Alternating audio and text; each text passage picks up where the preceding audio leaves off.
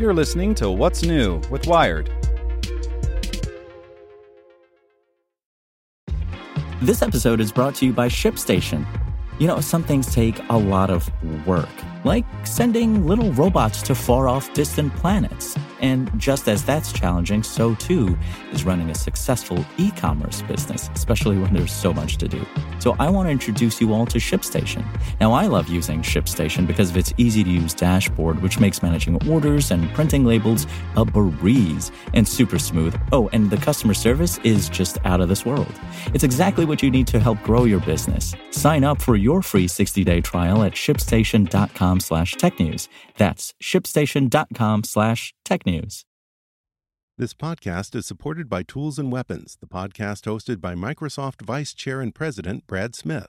Each episode features insight you won't find anywhere else from the center of the conversation surrounding emerging technologies like AI.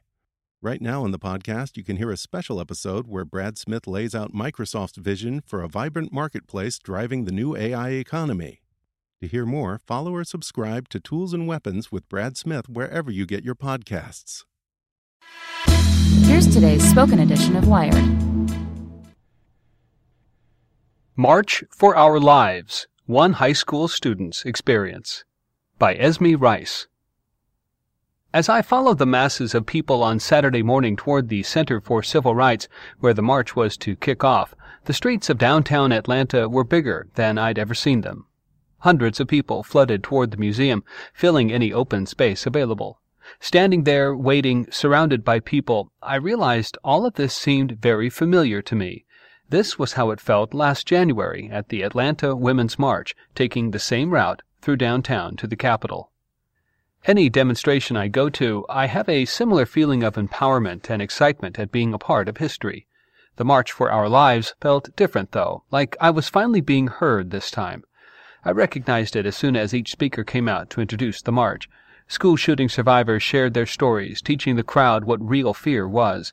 Kids from high schools near my own performed songs and poems that brought the broad, teeming streets to silence. I stood around people of all ages, captivated by the stage where teenagers, kids my age, demanded Atlanta's attention. The masses in the streets began to move. The march was beginning.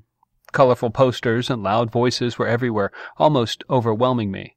To my right, a 10-year-old boy began chanting, "This is what democracy looks like." The hope in his words and his voice coursed through me. I was 11 when Sandy Hook happened. It was the first school shooting that I remember hearing about.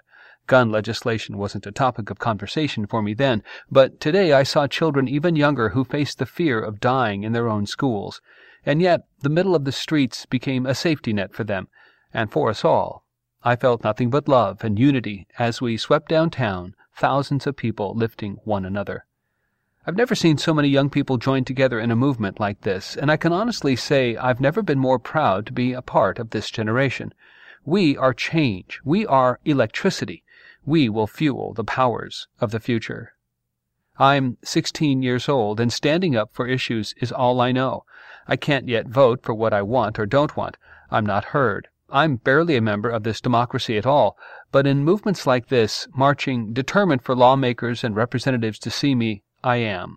Because when they see me and every other student, mother, father, grandparent, every person fighting for our lives, I count. We all count, and together we make things change.